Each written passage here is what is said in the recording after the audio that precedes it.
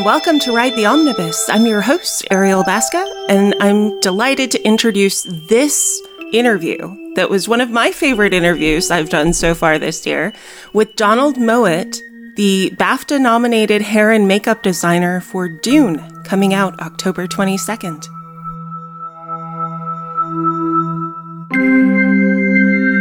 I just want to say thank you for your work. I have been doing a deep dive into the history of Donald Mowat, and I am amazed, sir, I have to say. What a nice thing to say. Oh my God, thank you. Thank you for that. That's a very, very nice of you to say. I appreciate that a lot.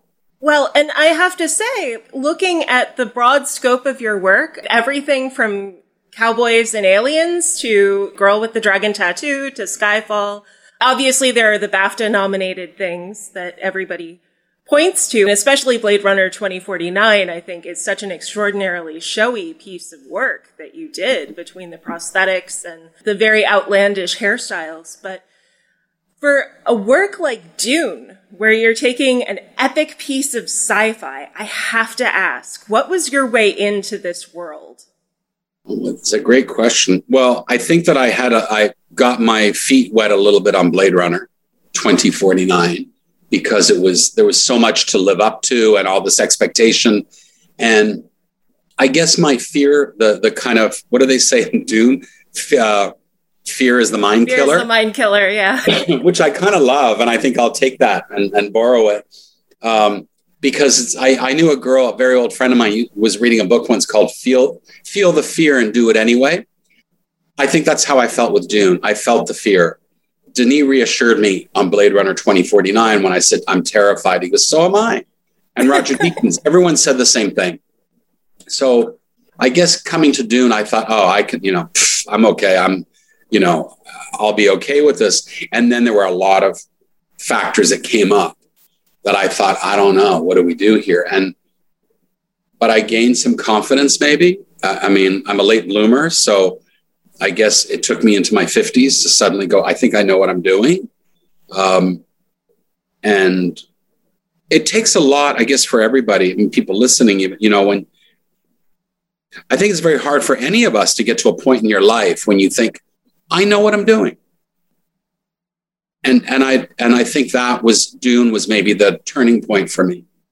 That's wonderful. Well, I will tell you a little secret, if I can. Okay. A slightly saucy secret. Should I get close? Sure. So I went to a Q&A a couple nights ago with Denis and Hans Zimmer.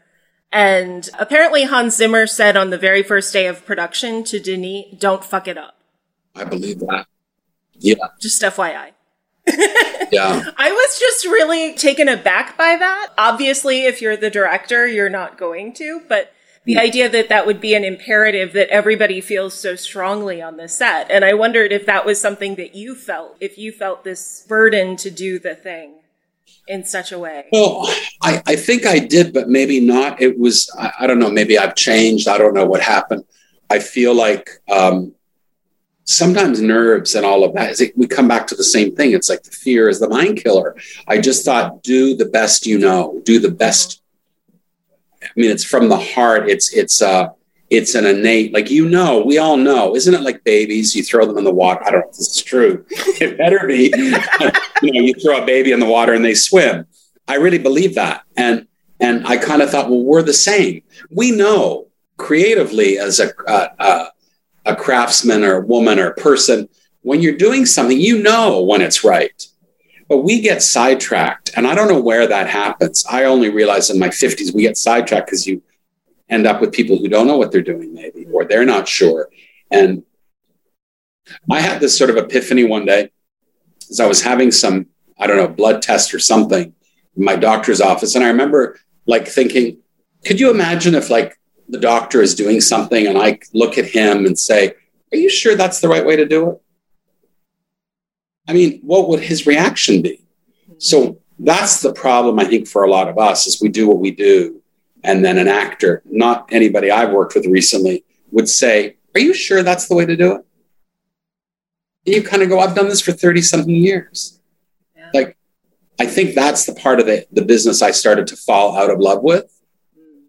And the part of the business I do fall in love with is people like working with Greg Fraser and Denis and Patrice Vermette and the costume designers, because we all were there to help tell the story for a great director, producer, writer, Denis Villeneuve, who makes you better at what you do, brings you... Anyway, that's a whole other thing. And then this cast that are just a delight to be around, everybody, every one of them. That doesn't happen often. Yeah, that does not happen often, I agree.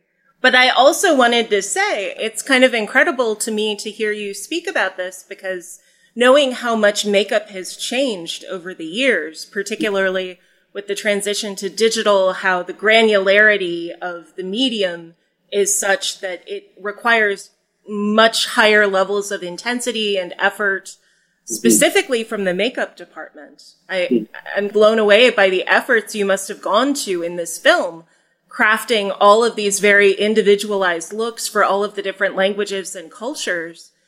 And I really wondered, how do you feel about the effort that was required and the intensity of that? How do you soldier on through that? Well, I think that you have to, the expectation, when I spoke to Denis, the first time we actually met again to speak about Dune was here in LA in Santa Monica. And I think I wasn't sure. I mean, we talked generally about all the characters in a nutshell. We had one of those, what he calls brainstorming. And we talked about the Baron was the first thing. Yeah.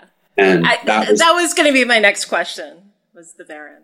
Well, I just felt like the Baron was one of those things because the producer had called me and there was a lot of discussion. It was all very secretive and who would play and and all kinds of stuff. So when I did go and see Denis, I'd had a few ideas about Timmy and Rebecca. We knew who they would be, obviously. Javier Bardem. I think a lot of them were coming into play. So I just had a very casual lunch with Denis and Tanya and just very casually, just kind of thinking about things. And the Baron came up, but I really wanted to sort of say, okay, fat is funny. Fat's always portrayed as funny in movies. And nobody's fat shaming. I'm certainly not. We're not fat shaming. We're not doing a caricature. And Denis was like, you're right. This is the thing. And right away, it was like powerful. I don't know why I said gorilla-like, but there was something about barrel-chested and a strength, and he loved it. And Marlon Brando. We always talk Marlon Brando, Apocalypse Now, but I was also Marlon Brando in Island of Dr. Moreau. Okay. Because it was something creepier and camp. And I don't think we say camp anymore, but you know what I mean. Yeah. Something a little bit dramatic and theatrical that made me think was more interesting. And he loved it. And that's what got us started. And then how will we do it? Is it practical? And then weeks went by. We spent a few weeks talking about it. And I knew who should do it. As soon as I heard Stellan on Sweden, I went, I know what we do. Because I know Stellan from Dragon Tattoo and the great prosthetic makeup team I worked with in Sweden. This is meant to be. It's a sign. And I'm not one of those people, it's a sign. But it was a sign.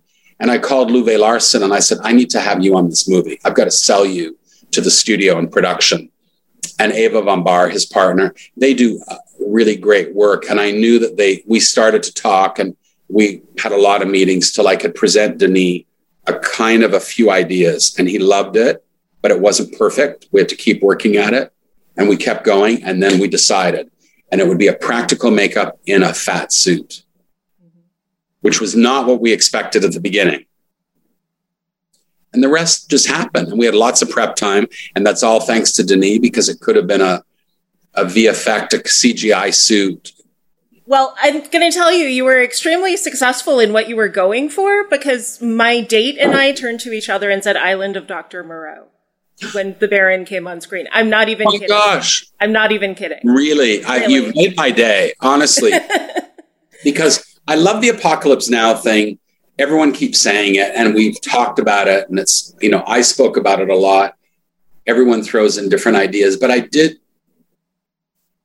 I've referenced that film for 30 years, as many of us do. I mean, there's no ownership of referencing a movie or a book.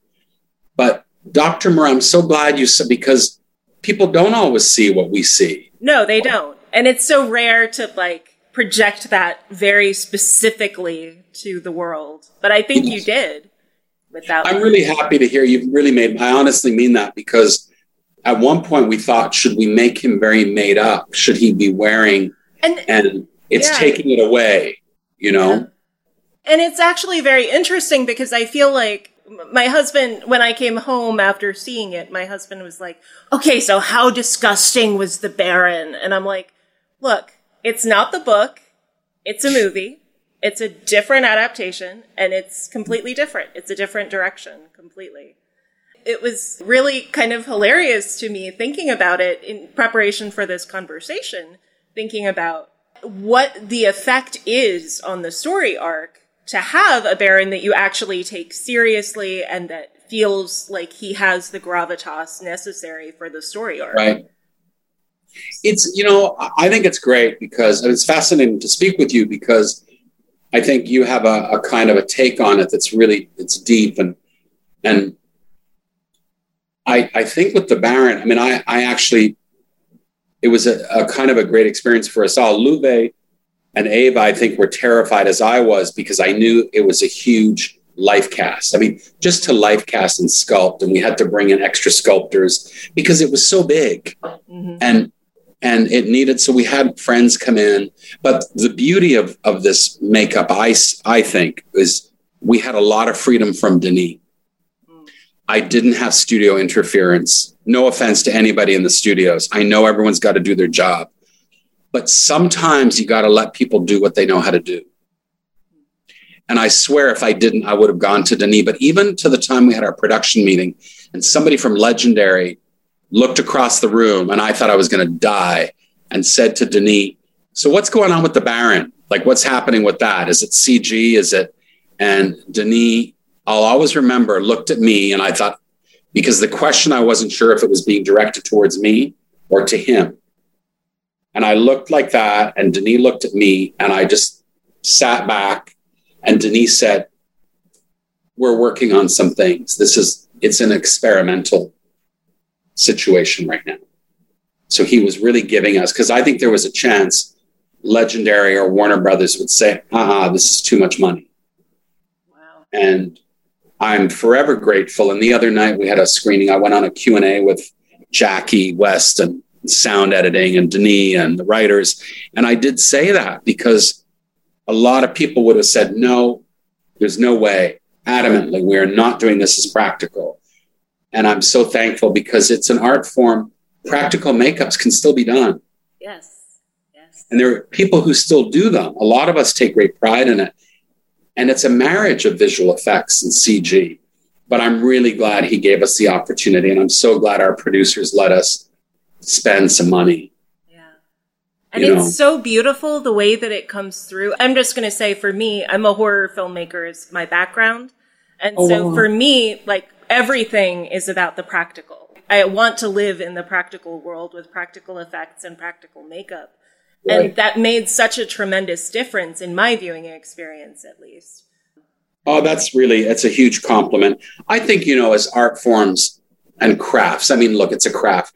We love all of it. And I think that, it's like I like to mentor, whether it's the Academy or BAFTA, young people and new filmmakers, to say that you can't always do it that way. It's not always right for every movie. Would it have worked for the character if he worked every day? I don't know. I mean, the cost and the time, 5 hours of makeup. Look, it's a huge commitment. Yeah. But for a supporting pivotal role to come in for 7 days, yeah, why not? Dave Bautista, 5 days. David Dastmalchian, 5 days. And they kind of help the story and have these very unique and interesting makeups. And then you've got everybody else like Josh Brolin and Oscar Isaac and Rebecca and Timmy who play 30, 40, 50, 60 days. Yeah. It all tells the story. Yeah. I love what you did with the Bene Gesserit as well. I thought those looks were just impeccable in terms of how you shaped everything. I was blown away by a lot of the storytelling the way it comes through in the hair and the makeup. And I wondered if you could comment on that. Well, what I did with, if we're talking, more with Rebecca and Charlotte Rampling. Yes. Charlotte Rampling, the fact that she's veiled, it's all, but still made up. And I wanted to have a parallel, something with Rebecca and Charlotte Rampling that's similar. Mm-hmm. And I kind of used some same makeup things on them. Rebecca was interesting because initially I thought this could be tricky. Does she need to be more made up? Does she have to look this? But I kept thinking, really looking at her, there was a quality, ethereal quality. She's the concubine, but she's an intellectual. She's all these things. And what does that say? To me, does an intellectual wear all this makeup, or is it stylized? What's her hair? I kept thinking based in fashion. It's a strange thing to say, but I thought there's a medieval quality. I was looking at things like Vanessa Redgrave and The Devils and Ken Russell films and Barry Lyndon and all these different films going, it's definitely beautiful skin and pale and ethereal and play with her coloring. Same with Ms. Rampling. But with Rebecca, also, she's meant to be Timmy's mother. I believe her as Timmy's mother, but there's also, she's only, 10 years older. We have to be careful with her hair. If her hair is too young or too flattering, she goes girlish. Yeah. And we didn't want to make her matronly. She's still this attractive woman. So it's a fine line. And Denis is a master at spotting when something feels unnatural. So there were a couple of hairstyles we tried that they were maybe too affected. Mm-hmm. And the makeup, a couple of times, I thought maybe she's too made up.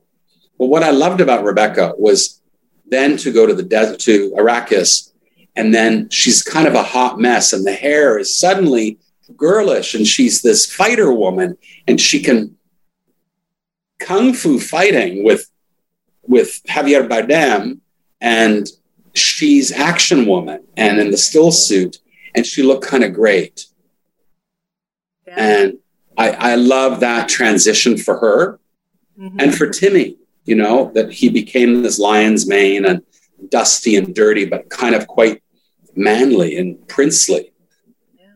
But I also love that you kept the lineage of the Bene Gesserit very clear in the makeup through Charlotte Rampling and Lady Jessica, but then also the relationship of family between Timothée Chalamet and Rebecca Ferguson. Yeah. So it was almost like this unique chiasmus that you had with Lady Jessica. I love that you noticed that, because trust me, I guess myopic is the word about little details, because we know it. And if I know it, then you maybe going to know it, and the actor will. And Timmy, I love him because he brings an energy and a joy to what you're doing, but also he really knows, like if you just put, I had this idea that I think to make his eyes pop a little bit, especially after they get to Arrakis, I use kind of a brown eyeshadow very lightly around his eyes, but it helps. Do you know what I mean? Mm-hmm.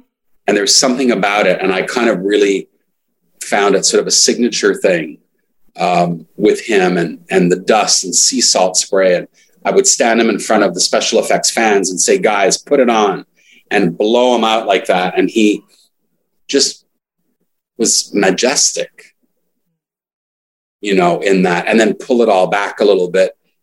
But certainly, there was a parallel. And Denis, again, was like, they have to be pale. We can't get tanned. We can't get sunburned. And that was really something I was very careful with in the Middle East. We worked very hard at keeping people the same. Well, I think it's obvious that you worked very hard throughout this movie, and I think it's just amazing what you've managed to accomplish. And I want to thank you so much for your time. Thank you. Thank you for that. This was a delight. It's my pleasure, and that's very kind of you. Thank you for that. I appreciate it. Keep up the good work. Thank you. Bye. Bye. Thank you for listening, and thank you for taking a moment right now to reflect with me on the history of the land you are listening on now. Whether you are stuck in traffic or sitting in your office chair, Take the time to look up whose traditional lands you are on now and what treaties govern those territories. I record this podcast on the site of land stolen from the Manahoac people. I am grateful to work on this land, and I acknowledge that we need to protect and honor the history of the indigenous people from other tribal nations that have made innumerable contributions around the world. I share this in the hope that my listeners may join me in honoring our past, present, and future. Without this land, this earth, and each other, we are nothing. Before I go, please take 30 seconds now to leave us a 5-star review by clicking on Support the Show in the show notes. We don't want your money, we want your words.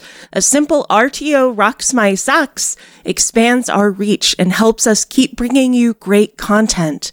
And connect with us on Instagram and Twitter, where we are at Omnibus Ride. You can also visit our website, omnibusride.com, where you can go to dive deeper into our content and learn more about the show. A special thank you to our amazing editor, William Dass. We truly couldn't do what we do without him or Danielle. Be well, be safe, and keep in touch.